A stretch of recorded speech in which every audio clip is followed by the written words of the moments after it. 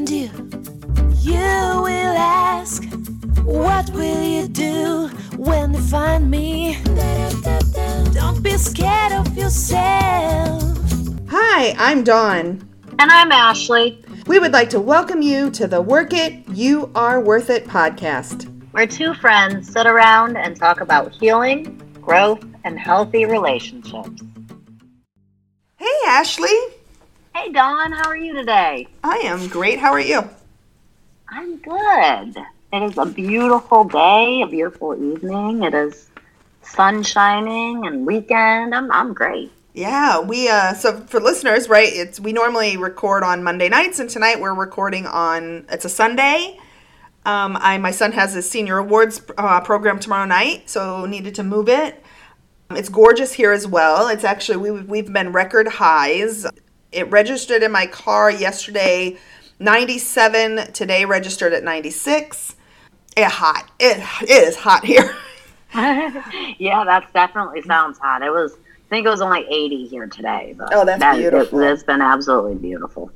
So we have a topic from a listener. Really excited about this topic. Hypervigilance. I, at first, was like, I don't know. And then I had a sponsee call, and we actually discussed this, and then I decided I like this topic. I love this topic. I love when we get topics from listeners, because I never know what to expect, right? I just like, hey, what are we going to talk about? Well, let's talk about hypervigilance today. That's what came up. Okay, sweet. It's like, okay, I can do this. And I think what it does is allows really higher power to work and actually speak through us. So I'm going to let you go ahead and start, because I know how excited you were about this topic. What is hypervigilance? Like, what is the actual definition of hypervigilance? And what I find is hypervigilance is a condition in which the nervous system is inaccurately filtering sensory information, and the individual is in an enhanced state of sensitivity. And I want to read this definition that I just found from MedMD. The elevated state of constantly assessing potential threats around you is often the result of a trauma. That is what I knew the definition of hypervigilance to be. Read that for me one more time. Sure. Hypervigilance is the elevated state of constantly assessing potential threats around you, is often a result of a trauma. And I'll continue reading because it does have a little bit more. People who have been in combat, have survived abuse, or have post-traumatic stress disorder can exhibit hypervigilance. PTSD can be caused by a wide variety of incidents. So my hypervigilance is centered around other people's emotions. I started at a very young age trying to predict what people around me were going to do based off how they feel. I know I did this because of the abuse in my home. I know I did this because of the abandonment. That was my survival mechanism, was to try to figure out what they were feeling, because if I knew what they were feeling, then I knew how they were going to act. To this day, I am still hypervigilant of other people's emotions. Literally, one of the very first things I do when I speak to someone, when I walk into a room, even on our podcast with you, I ask, how are you? And as you give me your answer, I listen for the hidden connotations. I listen for what you don't say. And if I'm in face-to-face with somebody, I actually search their eyes. People have told me, it feels like you're trying to look into my soul. Stop it. Because I need to know their true emotions, not the masked emotion that they're choosing to show. That is where my hypervigilance comes from. And part of me believes that's also what an empath, right? An empath is someone who can easily identify other people's emotions, who can easily feel and read other people's emotions, even when they are hiding them. I believe that is how empaths become empaths, is that they are hypervigilant of other people's emotions. Therefore, they learn very quickly how to read them very accurately. So in my opinion, hypervigilance is a response to my codependency. My codependency comes up in hypervigilance because most of the time I am in a fearful state. Not now, I'm not, but in the past, I was always in a very fearful state. I was not safe. Yes. And it wasn't so much for me as it was emotions. I'm not saying it wasn't, but it was more than that. It was also people's actions, their behaviors. Because for me, words and actions, words and behaviors, words and feelings never matched up. So I never could, Right. Nothing ever made sense to me in a way because none of those things were consistent. And so I've always had to be on alert to be paying attention to everything a person did or said, trying to figure out how it impacted me and how it would impact me because I never knew. My parents were big, huge yellers. They were, my dad was my dad was abusive to my mom, but for me, it was always a yelling situation. My parents yelled at me, and their actions and the tone of their voice and their words just never were consistent. So I never knew what to expect from people. Yes. And hypervigilance is a way of controlling my surroundings. Yeah. Because it was the only way I knew to feel safe. There was a thing that says, what does hypervigilance feel like? And I really liked this. Hypervigilance is a state of increased alertness. If you're in a state of hypervigilance, you're extremely sensitive to your surroundings.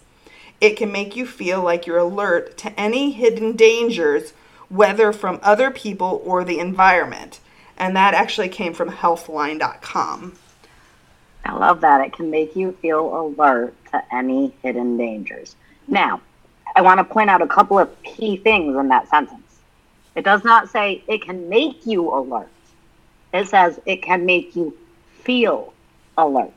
Just because I feel alert to hidden dangers does not mean I am actually alert to hidden dangers. So if I walk into a room full of people and I immediately start scanning everybody's emotions so that I can feel safe, I've got to, figure out what each and every person's thinking and feeling and doing. And then, again, before my recovery, I have to insert that because as I say that, it feels wrong and I don't do that anymore. If I am doing that, then true dangers that are hidden, such as, I don't know, a weak floorboard that I fall through while I'm walking in the room and I'm so worried about looking at all the people and assessing them that I'm not watching where I'm walking. I didn't notice that danger. Or the car coming that I'm so worried about looking behind me because what if somebody's walking up behind me that I don't notice that danger? I feel alert to hidden dangers, but I'm not truly alert to hidden dangers. You know what popped in my head when you were saying that? I don't know how many times I would walk into a room and I would be looking around the room. So let's say it was a work event and we're in a conference center. And so would walk into a big room and I'd be looking around and I'd be like, my eyes would be darting everywhere and I'd be looking around because I'm trying to find a safe place in this room of people that I don't even want to be with. And do you know how many times I've tripped? And then I'm talking a whole nother layer of not only fear, but now you have embarrassment. Shame. Yeah. Yeah, I definitely see how hypervigilance has played a major role in my life, and hypervigilance still plays a major role in my life every day. And I can see how that has felt like a safety net, but it has actually been more damaging. So when I say hypervigilance plays a role in my life every day still, what I mean by that is habits are really hard to break. Since I was 3, 4, 5 years old, or and as long as I can remember, 35 plus years, I have worried about other people's thoughts, feelings, and opinions above and before my own. Above and before everything is other people's thoughts, feelings, and opinions. And I still will catch myself trying to determine what I should say or do based off what I assume someone else is going to think, say, feel, or do because of my hypervigilance, right? Because I think I can see what they feel. Now, with my recovery, just because that is my first thought does not mean that it is the thought I followed, right? And a lot of times it's not my first thought anymore, but it still tends to be a third or a fourth thought, or sometimes it'll even be a first thought, is trying to figure out what other people think. And then my second thought, or my follow-up thought, or a lot of times now my first thought is other people's thoughts, feelings, and opinions are none of my business. And hypervigilance is the exact opposite of that. If I am worried or focused on or vigilant of someone else or something else, I am not focused on and vigilant of myself. If I am not focused on and vigilant of myself, I am not living my recovery. I am not living a healthy lifestyle. So hypervigilance can't be healthy. In my recovery, what I've found is instead of walking into the room, going back to my example of walking into a group of people, I would struggle with this walking into a restaurant even. It didn't have to be a big work thing. It could be a restaurant. Why I would worry about what everybody else is doing and thinking at a restaurant, don't ask me, but I did. I say frequently I was a really good codependent. Now I walk in, and what I notice is me. And what I mean by that is when I walk into a room, I walk into the room thinking about, Dawn, you're confident. God, look how far you've come. You should be so proud of yourself. You look gorgeous. There's just this air of confidence now that I did not used to have. Because when I'm not being hypervigilant on everybody else, I can be confident in me. And so it shifts from outside of me to in me. Now my question would be this. What about hypervigilance in your recovery? What about hypervigilance in yourself? Is that a bad or a good thing? Can hypervigilance I think it can be a bad thing. Okay. I do. I think it can be a bad thing. I can be addicted to recovery. I can put my life on hold and do nothing with my life until I finish my 12 steps. I can be so focused on my thoughts and my feelings that I become inconsiderate. I can be so focused on my thoughts and my feelings that I become unaware. I can be so focused on recovery that I stop being understanding. So I agree with you. And here's where I'm going to give another thought on it. I think hypervigilance is a bad thing, but I think being vigilant is a good thing. There's a very big difference between hypervigilance and vigilance. In my opinion, vigilance is awareness. I have to be aware of what I am doing and who I am, and I have to be aware of who the people I am interacting with are. It doesn't mean I have to judge it. It doesn't mean I have to change it, but I do have to be aware of it. I have to be vigilant to make sure I put myself and surround myself with people that are truly safe. And when I'm using the word being truly safe, I mean that I'm not around people that would do bodily harm to me, or be verbally abusive to me, or assault me. People that I feel healthy and I feel safe with from a place of authenticity. I think being vigilant is a very good thing. I think being hyper vigilant is a bad thing, is a really bad thing. My dad once told me, and he said this, he was such a smart ass when he said it. He was really being a smart ass. But he said it once in a way that made a lot of sense, and it really stuck with me. He once said, everything in moderation, including moderation. That's good, actually. It's really good. Now, I was being very controlling, and I was being way overly moderate with everything, and that's why he said it to me. But it's very, right? Everything in moderation, including moderation. If I go overboard on any one thing, it can be too much. It can be bad. It's funny how a 5-letter word, just being hyper, makes the difference between being something bad and being something good. And I think that happens in a lot of our words. So how do we go about, I mean, I know how I did, how do we go about identifying when we're being hypervigilant? For me, it's when my thoughts are everywhere else. It's been such a long time since I have felt hypervigilant. It's been such a long time since I have felt like I needed to get the hell away from myself. And that's for me, hypervigilance is that feeling that I need to run away from me because I'm so full of everything else. Do you feel hypervigilance in your body? And we talked in the last podcast about, how we feel feelings and thoughts. Do you feel hypervigilance in your body? I think it's more in my brain. I don't know really how to describe it. Can I try? Yes, and yeah, please. Because I actually am very aware of how my hypervigilance was. You know how this is the way I picture it, is there's a ball in my head, and it's literally bouncing off all the walls of my brain, just over and over, bounce back and forth, and it's like, yes. That's what it feels like. When you asked me if I could describe how it felt, I was literally sitting here with my eyes shooting in like 50 different directions. Yes. Like up, down, back, forth, left. Like it's like this super intense barrage of thoughts. I haven't felt this in so long. And oh my God, my head is like, ugh.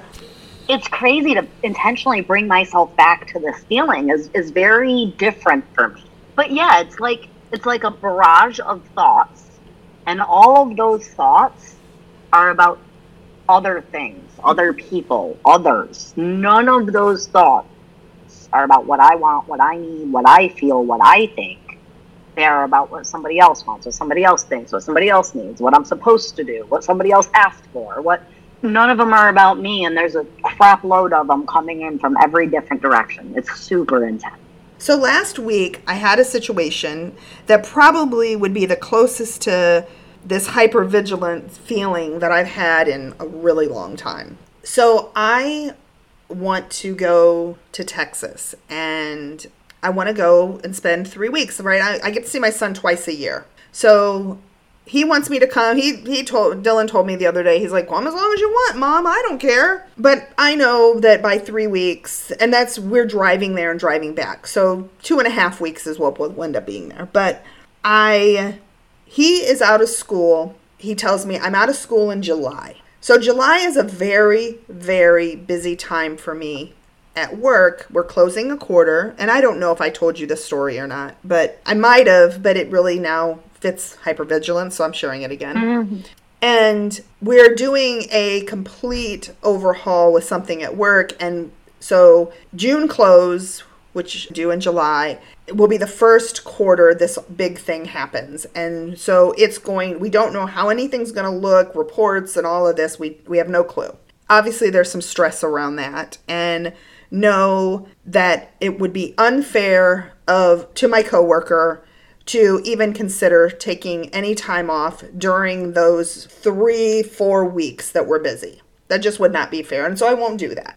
On top of that, my ex-husband wants to take a trip with Colin, and his only downtime is the end of July. So I was, for about a day, trying to figure this out in my head, it was bouncing everywhere. It was like all I could think about in a way, because I was trying to make it work, and I don't want to say I was trying to make everybody happy, but I was really trying to be considerate of Mark as well, because he is very limited. He works with security for cruise ships, and cruise ships, their slowest time is the last 2 weeks of July. I was trying to be mindful of that as well and not just be like, screw it, I'm not going to worry about you. So I really put some thought into it, thinking Dylan was going back to school. He was just off for July. Well, anyways, all of this, and I finally was like, okay, I can't do this. I was asking HP to take it. Being honest, I wasn't giving it away. I was hanging on to it, but I was asking him to take it away, but I wasn't giving it away. Still thinking about it, still ruminating, trying to come up with solutions. Yep. And so I finally was like, all right, Dylan called me. I was talking to him, and I'm like, I need to know exactly what day you go back to school. Oh, and by the way, in this whole mix, Colin's starting college, right, in August. So that has to be considered as well. So I'm like, Dylan, when do you go back to school? When is your last day of break? There's no point in going to Texas if he's going to be swamped crazy. He says, let me check. So he looks. He goes back August 21st. Guess when Colin... Oh my goodness. Guess when Colin starts school? The 21st? Yeah. That's perfect. So now we're going the last week of July. And also in there, I was trying to figure out when I was going to get to go scalloping, because you know how much I love to go scalloping. So ironically, there was additional trip booked for the 22nd. So now I get to go scalloping on the 22nd. We're leaving on the 23rd. We're going to be there for 3 weeks. We're going to drive back. Colin will have a week till school starts. Mark says, oh, that's reasonable. When I stopped and got the hell out of my own way, everything fell into place. Because no longer was I being... Isn't that how it always goes? It does. I was no longer being hyper vigilant. I just started being vigilant and asking the questions I needed to ask to gather data to be able instead of having all of these thousands of thoughts and the what ifs and maybe this and maybe that and how about this and maybe this, and instead of all of that, you got definitive dates and it all fell into place. Yep. Isn't that interesting? It is really interesting. I'm still very, and I feel like sometimes, I feel like HP was definitely he always was working, but I feel like he was I feel like I had to go through that, because I feel like we always are going to slip back into those issues of hypervigilance, of control. And I think I needed to be reminded of Dawn. Things will work out. You just have to let go for a minute. And not say you're going to let go, not ask for help and not let go. Truly let go. And ask the right questions, because that's what I wasn't doing. Yeah. Asking the right questions is important. And asking the right questions even of ourselves. It doesn't have to be on asking someone outside of us. It might mean I have to ask myself those tough questions and give myself honest answers. Absolutely. I mean, those are the important, right? Asking ourselves the right questions and giving myself an honest answer is very, very important. So we've talked a lot about hypervigilance and the ways that affects our lives, but what other hyper traits are there? Like, for example, hyperfocus, right? I can get hyper-focused on this one thought, and then all of a sudden I have taken this thought and I have twisted it into this whole entire big story. I'm just going to use some random example, let's say, for hypothetical sake. Nick puts a code on his phone all of a sudden. He hasn't done this. This is not true, but we're just making an example. He puts a code on his phone all of a sudden. And I get hyper-focused on the fact that now his phone has a lock on it. And all of a sudden, I've focused on this thought so long and so hard that now I've created this story in my brain that he put a lock on his phone because he's having an affair with a woman who's 10 times better than me, and he's going to leave me and steal our kid and start a whole new life with her. Great story, Ashley. Great story. That's what hyperfocus does, right? And before my recovery, I used to do that shit to myself all the time. I'd walk into work and someone was having a bad day, so they didn't say good morning in the same manner, or maybe not at all. And so all of a sudden, I got to figure out what's wrong. And now I found this one thing that I did wrong at work a week ago, and this person is stuck on it, and they're mad at me about it, and that's why they said good morning in the wrong way, when really they just haven't had their first cup of coffee yet. I used to be really good at that. Oh, me too. It's funny because that's one of the work examples, a really good example for me, because there is definitely some tension between my manager and I was very much, she just doesn't, I'm not her favorite person, and I'm not saying that is not 100% true. I'm just saying, I was actually talking to a coworker the other day who is someone else that she is not fond of. And we were talking about it between the two of us, and then all of a sudden it was like he came up with somebody else and I came up with somebody else. And what I realized, this isn't about me. It has nothing to do with me. Wait, you mean it's not personal? No, it's not personal. It's not about me. Right, so you were so hyper-focused on her inventory and the way which she treats you that you were convinced that she just didn't like you. Yep. And then, once you spoke to someone about it and stopped being hyper-focused on the fact that you thought she didn't like you, the thought that she didn't like you, you were able to see that it wasn't personal. Yeah, it's not personal. It's not about just me. It's funny to kind of look back at where I was, and I've been in this group for 7 years. I've worked for her for now 7 years. It's obviously not that bad, or I wouldn't still be in that department. However, a big chunk of that time was before working recovery, and I've let that go probably in the last year, but it took me a long time, even with recovery, to come to understand, I can let it go. I can let her behaviors towards me go. I don't have to take them on, but there was still that story I was telling myself in my head of how she felt about me. But it's not just about me. So here's another word that starts with hyper hypercritical. Ooh. Yeah. I can honestly say I have been very hypercritical in the past. Absolutely, me also. Number one person, my mother. And my husband's, but honestly, consistently my mother. Yeah, I have definitely been hypercritical of my mother. I was hypercritical of my oldest daughter, not intentionally, thinking that I could help her grow and help her. Never hypercritical of things she couldn't change, right? Her appearance or her personality. But I was hypercritical of her schoolwork. Oh, me too. I was hypercritical of her clothing, what clothes she wore, and how it appeared to others. I used to tell her all the time, reach for the sky, bend over and touch your toes. If nothing shows, you're good to go. But if something shows, go change your clothes. And that was from the time she was probably 5 until she was 17. We would have that fight. I have that fight with my 11-year-old all the time. Your shorts are too short. You're not leaving the house in those shorts. Hypercritical of myself. Yeah. I guess that's probably number one. Yeah.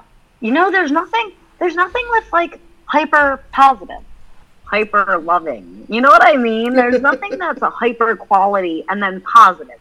So I cheated, right? I looked up words that start with hyper, and here's I will read the list that they gave. Obviously, hyper being overexcited, hyperactive, which that is the next word I was going to actually bring up. I've been hyperactive a big chunk of my life. I was physically hyperactive as well, but just always busy. If I have things to do all the time, then I don't have time to think. Hyperactivity is definitely a codependent trait. Not only a codependent trait, plenty of other groups of people and illnesses and disorders, or however you want to say it, have. So yeah, I've noticed that hyperactivity is pretty prominent in non-healthy living, so non-recovery living. When I am in my emotional addiction, when I'm in my addiction to other people I do tend to be very hyperactive because the more active I am, the less time I have to sit and think about my own crap. Yeah, that has definitely been very much of a pattern for me. Because if I was busy, then I wouldn't have to. It's funny because, the ball bounces around in my head. I think of the that whole hypervigilance thing. And then I think of being hyperactive, and I was physically being busy, so I could distract my hypervigilance.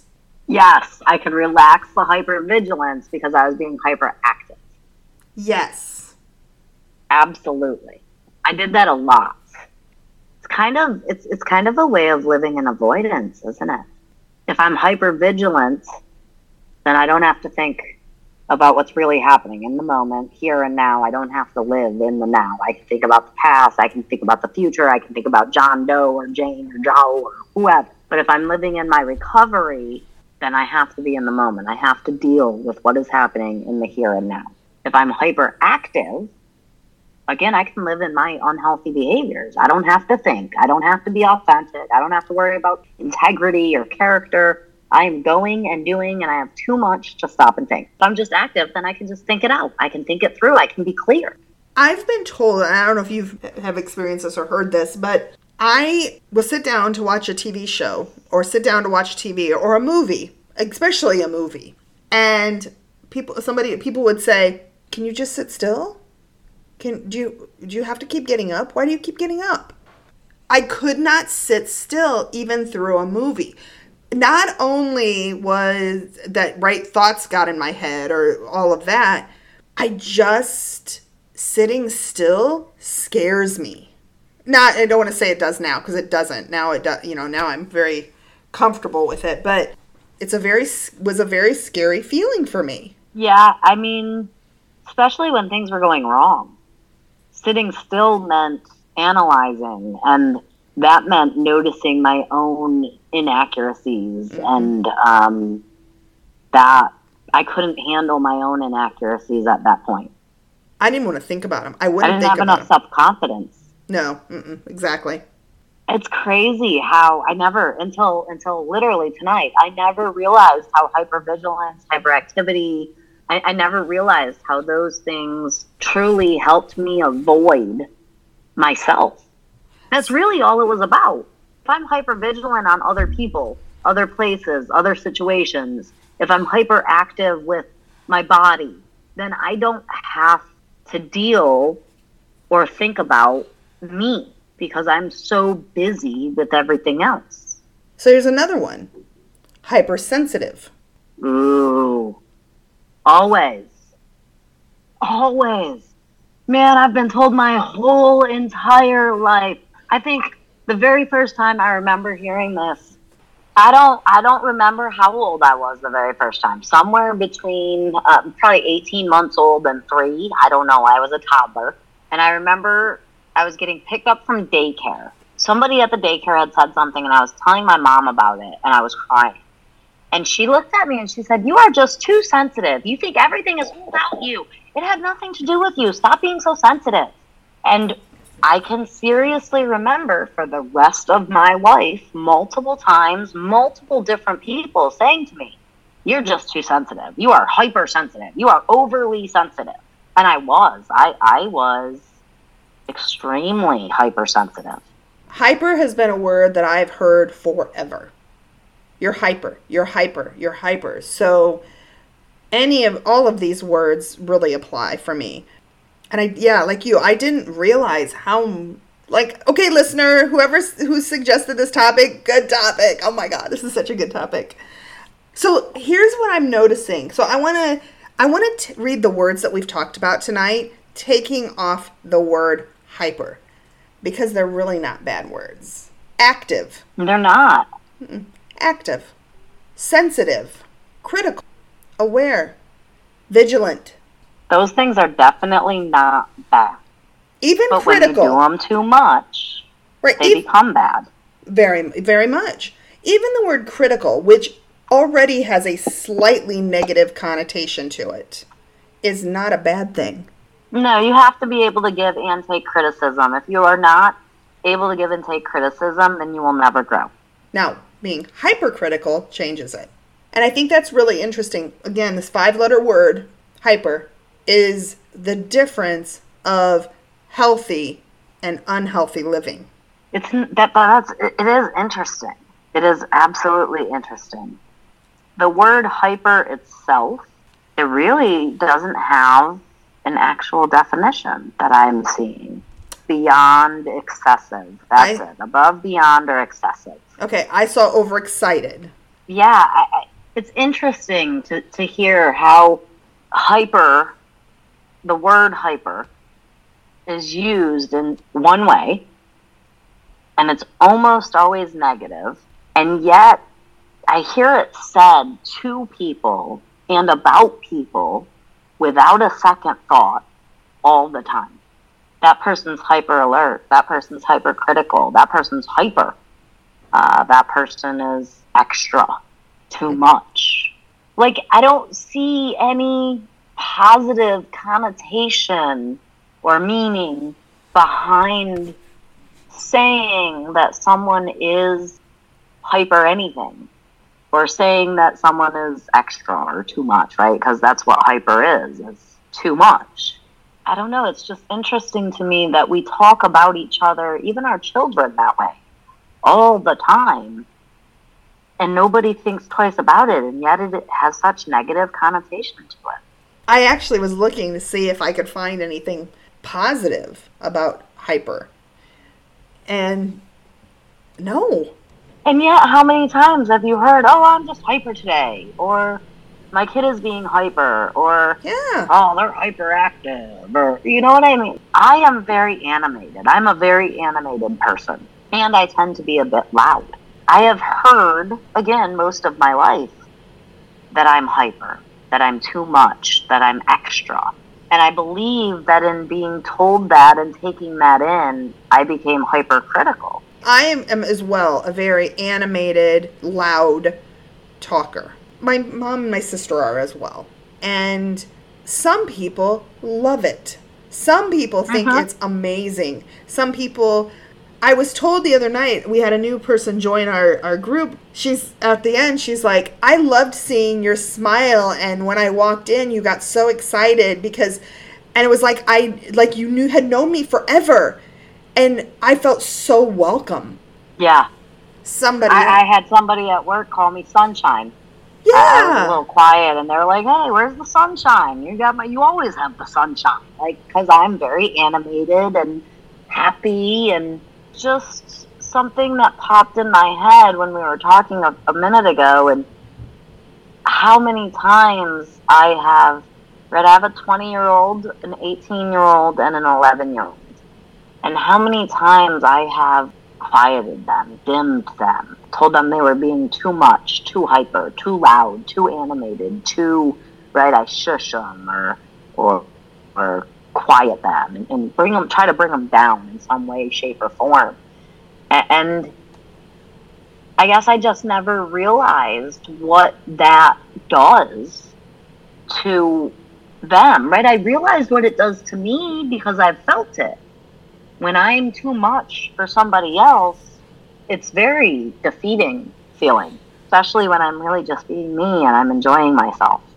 And then somebody comes along and tells me I'm being too much, or I'm being too hyper, or, you know what I mean? Yeah, so do we worry about the other person, or do we just continue being us? Well, we have to just continue being us. And where my mind is going with this is, I have to stop trying to get my children to be less loud, less hyper, less animated, less. My 11-year-old is just like me in that way. She is very loud. She is very animated. She is very passionate. And, man, we'll be sitting in a restaurant and I'm nonstop for the entire hour. Shh, you're too loud. Stop, you're too hyper. Geez, you're so energetic. Knock it off. And she's just happy. And here I am trying to quiet that happiness. I mean, there has to be balance. Yeah. Right? I can't let her be all, like, she can't be jumping on tables and booths and screaming at the top of her lungs, right? She has to be respectful of others. and I have to be respectful of her. You know what I heard when you were telling her to be less, or saying be less hyper, be less this, be less that. You're telling them to be less than. That's what I picked up on, because that's a feeling that I know, very personally know that feeling of being told to be less than. And not right, dim your light. Right. Not do you. We're not saying, oh, do more, go be louder, but don't dim yourself. Don't be less than. Be you. Be who you are. Be authentic to yourself. And if you are loud and animated, some people are going to like it and some people are not going to like it. But as long as we're happy with who we are, isn't that all that matters? That is all that matters.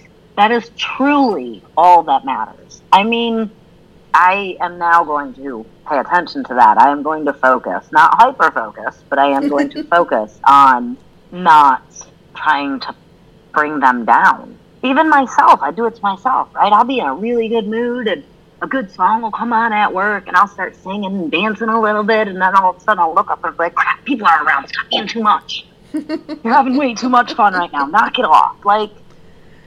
And what am I worried about? Embarrassing myself by having fun? Because maybe there's going to be somebody that sees you and be like, man, I love Ashley is just Ashley and is being true to herself. And they're going to put a song on, and guess what they might do? Be true to themselves. And sing and dance. Wouldn't that be amazing? And just by simply being me and being okay with me, it gave someone else permission to be them. And isn't that all? Now taking it back to this podcast and you and I, wasn't that our intention with this? Is just being able to be our authentic selves, to show people it's okay to be their authentic selves. Absolutely. I'm so glad you said that, because I know the listeners have heard it. I know maybe not if we've edited it out, but I have been really focused on not interrupting and then apologizing for it when I do and stopping myself because, right, this is a podcast and I need to be professional and try to make it so it's not irritating people. And yet, part of who I am is that I get excited when something big comes into my brain and I just want to get it out. Not that I want to interrupt because your thought's not important, but because if I don't throw it out there, I forget what I'm going to say. So I've been maybe hyper-focused on not interrupting during our podcast. But one of our things was, as well, going into this, was it was going to be a conversation between two friends. And two friends that are truly friends, that love each other unconditionally, interrupt each other, and it's okay. We don't take it personal. How can I finish your sentences if I don't... Right. No, we don't take it personal. And I think part of it, too, is the computer stuff, too. Yeah. But how can I finish your sentences for you if I don't interrupt you? Right. Now, I don't take it personal, but that doesn't mean someone else might not. Or might take it personal. And so it shouldn't not be, we're not going to say that it should be acceptable behavior all the time, because you do have to be mindful of being respectful of others. For us, where and when is important. Exactly. For us, this works. And who. Yeah. Right? I'm not going to go into work and interrupt my boss because when they're telling me about work. I'm going to be quiet and listen until they're done and then say whatever I have to say. So let me ask you a question. What about Nick? Because to me, one of my worst habits in relationships has always been not listening to my partner and interrupting and cutting off what they were saying.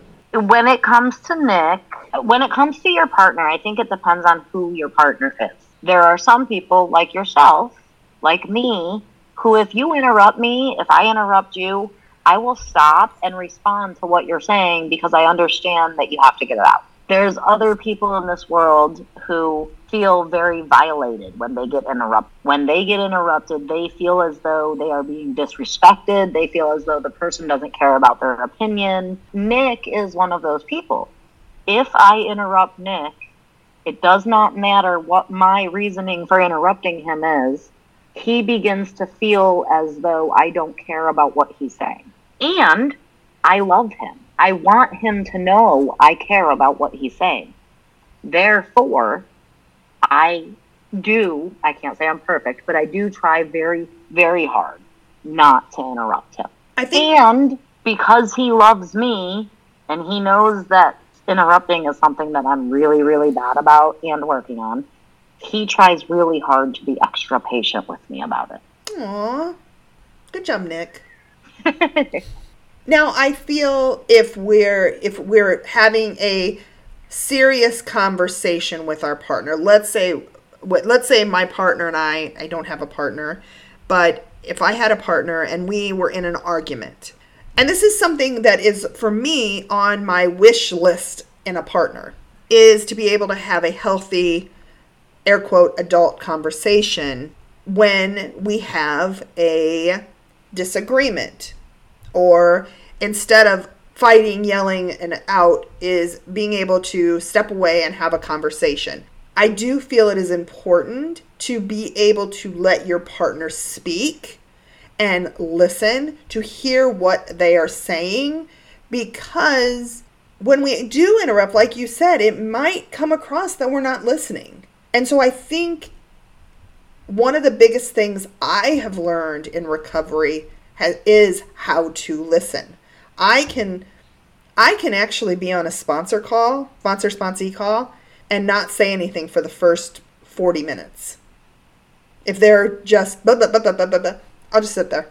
Because maybe that's what they need. Maybe, it depends on obviously there's context in there.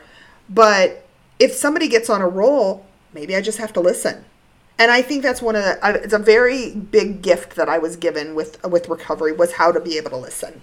So if I were to call you and I'm in a spiral, sponsor-sponsee call, and I call you and I'm just going. I'm blah, blah, blah, blah, blah, blah, blah, blah, and you try to interrupt me and bring healthy living into it, I am not going to be able to hear you. Right. I have to spew all of that out because clearly I'm so full of other stuff that I cannot hear what I need. I can't take in my own stuff. That's why I'm spewing it out. So to interrupt and try to bring sense to it, and I think that works for everything. Our children, our significant others, ourselves, right? If I'm screaming and I'm crying and I'm having a panic attack and I start trying to talk sense into myself, that's not going to work. If I'm arguing with my son or my daughters and I try to talk sense into them, that's not going to work. So, and if they try to talk sense into me, it's certainly not going to work. The only thing I could do is let them get out their frustrations, their irritations, their upset, their discord. Let them get it out. Let them feel it. Then we can talk about it. So if I'm interrupting in an argument or a fight, I'm not getting anywhere. The whole time, this whole podcast, this one word has been just like slamming in my head. Mindful. It's the opposite of hypervigilance. It's the opposite of hyper. Mindfulness is power, not control. Power. Mindfulness is the ability to be okay in this moment, no matter what is happening out there. To be okay in here, as I point to my heart and my head, no matter what is happening out there. And right, when I say power, I'm not talking about power outside of me. Power. Because there's no such thing. Exactly. That's control. Mindfulness is powerful to me. In me, it's powerful. Isn't hypervigilance and hyperactivity and hyperalertness and hypercritical, all of these things that we talked about, hypersensitivity, aren't those all ways of control also? When I think of being hypervigilant, period, like that was the first word that pops into my head is control. It's just control. Even hyperalert. It's control. Hyperactive. Even and that's controlling my thoughts. Like being hypersensitive even. I have to be sensitive to other people's emotions. I have to know what's happening with everyone else. That's what being sensitive is, right? So should we say the word hyper is control? On some level, yeah, absolutely. Because that's the only common thing in all of those words is hyper. we talked earlier that all these words without the word hyper are healthy. They're good. So here's one that's going to throw you, because not only is it control, it's also a lack of control. I get that, but explain that for the listeners. So hyper being control, being I'm doing these things to keep myself safe, right? I'm aware of what's happening around me. I'm looking at others. I'm feeling others. I'm thinking others, all to keep myself safe so I can be aware of my surroundings. That's all about controlling, right? Mm-hmm. And it is a total lack of control because I can't focus on me. I'm so focused on everybody else and I can't stop. Hyper is excessive. If I am being excessive, I'm not in control. And the only thing I can control or change or do anything about is me. And I think I have to be very careful saying that to myself, because the only thing I can control or do anything about is my actions. Yes. I can't control my thoughts. Yes, my thoughts begin to change as I focus on awareness and mindfulness. I focus on positivity and gratitude and all the good things. My thoughts begin to change.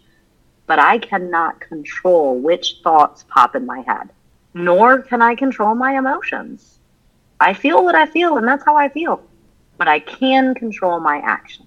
And I think that's a clear way to say it. I'm glad you clarified that, because I think what I said was misleading. So I'm really... Well, and I hear a lot of people tell me that they think they can control. I don't want to be mad. Why am I mad? Because feelings are uncontrollable. You feel what you feel, honey. Feel it and let it go.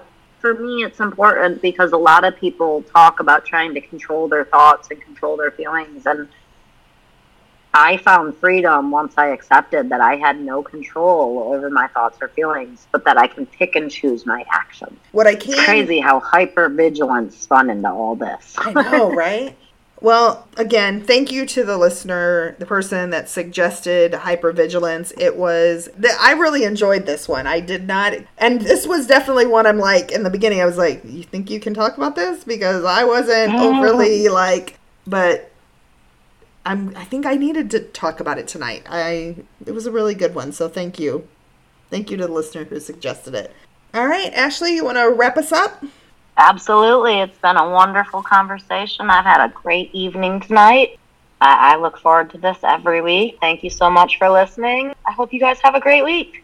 Thanks. You too, listeners. Make sure you check out the podcast every Tuesday. Have a great week.